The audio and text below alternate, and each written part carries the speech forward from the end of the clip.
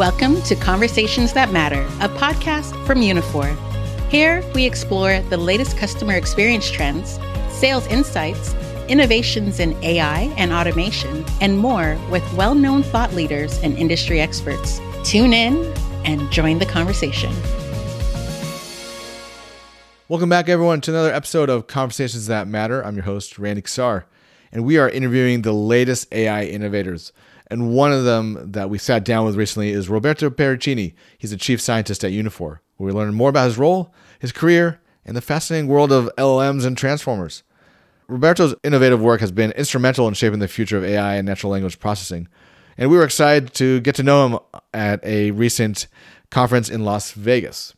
From his early days as a researcher to his current role as a leader in the industry, Roberto shares his insights on what it takes to succeed in this fast-paced and ever-evolving field. But it's not all about business in this episode. We also got to know Roberto a little better with a fun and fast-paced, rapid-fire round of questions. From his favorite productivity tip to his favorite motivational quote to whether he uses a pen or tablet to take notes. So join us on this fascinating conversation with one of the brightest minds in AI and learn what it takes to stay ahead of the curve in this exciting and innovative field. It's a conversation you don't want to miss. What is your name and title? My name is Roberto Pieraccini, and my title is Chief Scientist. What was the first thing that you noticed when you joined Uniphore? The first thing I noticed when I joined Uniphore was the boldness of the goals, the excitement of everyone, and the enormous amount of talent which is in the company. Earlier today we talked about win as one team. What does win as one team mean to you? One team means being a team player, being egoless, but still being aware of the value that I bring to the company. Means sometimes disagree and commit, and respect everyone, respect my team, respect the company, respect the customers. What inspired you to pursue a career in what you do today? What inspired me to pursue the career that what I'm doing today. I am a late baby boomer, so I was around in the 60s and the 70s, and one thing that inspired me first was the moon landing. I was in Italy, I was watching it at night, and I didn't want to be an astronaut. Many people want to be astronaut, but I want to be the engineer, one of the engineers that did accomplish that huge thing. The other thing that inspired me still in the 60s was the movie 2001: A Space Odyssey. The talking computer you can talk to, really inspired me. And then I was lucky when I graduated. I was hired in a research center, and everything started there. And I was hired to do speech recognition, and that was 1981. What is one misconception about the job that you do? The misconception about the job that I do is that it's easy. You just read papers, you dream up about ideas, and then you write a paper and that's it. But it's not that. It's not just coming up with great ideas, but also being connected with all the parts of the company. Being connected with product, mainly with UX, marketing, even sales, and share the same vision with them, and somehow share the vision with the team and make them execute on that vision. Yeah. Where do you see the future of AI in the enterprise? Where do I see the future of AI in enterprise? It's a huge vision. It's so far we have seen chatbots. To be honest, they're not very helpful. They're fun. They can help writing things, but there are a lot of things happening in the enterprise. Like, we spend time on the telephone trying to solve problems with agents. Sometimes we have to call 3 or 4 of them. Sometimes we have to go from one company and go to a different company, go back to the previous company. And so I believe the future of AI to make our life easier. When you buy a product, when we use a product, when we use a service, that's what I envision. Outside of generative AI, what new or emerging developments excite you the most?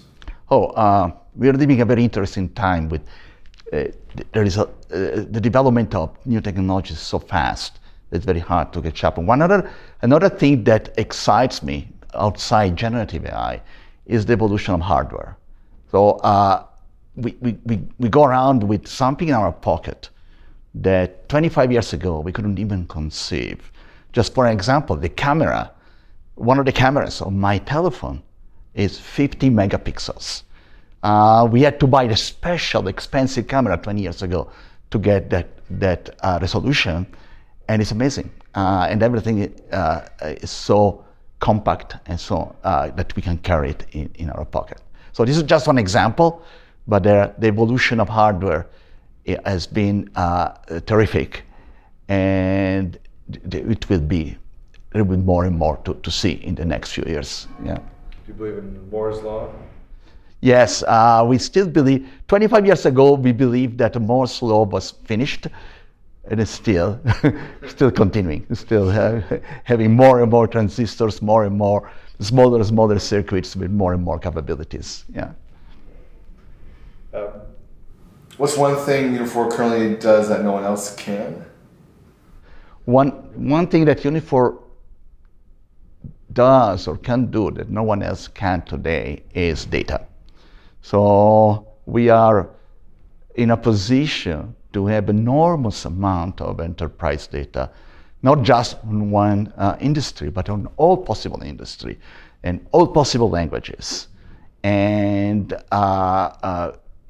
with billions and millions of billions of different users. So this is great, and we can build things that no one else could so far. Right, well, let's go to rapid fire. Tell me your favorite productivity tip. My favorite productivity tip is when I have to do something, I put on the calendar. Everything that I have to do takes time. I have to put it on my calendar. So tomorrow, when I look at my calendar, I have to call insurance. I have to do this. I have to write a document. I have to talk to Balaj, and so on. Right. So, calendar is my best my best friend. Favorite motivational quote? Favorite motivational quote? My father used to tell me a passage from the Divine Comedy.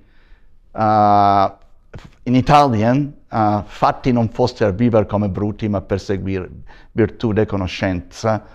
You are not made to live like brutes, but to follow virtue and knowledge. Love that. You were talking about the calendar and writing it down. Are you taking notes on paper or taking notes on?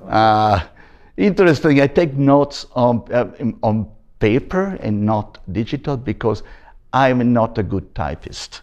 So I'm faster on paper. Yeah. What was your first programming language? Fortran. Yeah, Fortran, then Pascal, then C, then C++, Java, and then I became a manager. I programmed in PowerPoint. My first one was BASIC. My dad worked at Hewlett Packard for like 25 years. Oh yeah. So he'd bring home, it's called the HP 85. It was a cartridge. Yeah. And that's what we learned how to make. I had a Commodore 64, and of course BASIC was what I used at the time. In college was Fortran. Yeah. You Fortran. Wow. Yeah. Yeah, I went to San Jose State, and then in the 90s it was. I started coding for the web back in like 93, 94 when I first started. So learning Java, JavaScript, Perl, all that stuff. Yeah, of course, Perl, JavaScript, and Python recently. But like you said, once I became a manager, or once I hit the 2000s, no one wanted any of my code. I started writing programs in Python a few years ago, like 4 or 5 years ago, but then... I heard a good skill to have. Yeah, it's a good skill. But also I went through things like Prolog and Lisp, but just for they're part of history now, right? Yeah. This is I haven't asked this question before, but show us your emotion after interacting with AI technology. There you go. And I think I know this answer, but I'll ask it anyways. What music gets you pumped up? What music gets me pop up? I like all types of music. I like world music, I like pop, I like classical. As a performer, I play piano, I stay with classical. But when I was younger, I was playing in a pop band. So, yeah. Cool. Yeah. Were you singing? No, it was terrible. I can't sing. I can play, but I can't sing. I was playing keyboards. Yeah.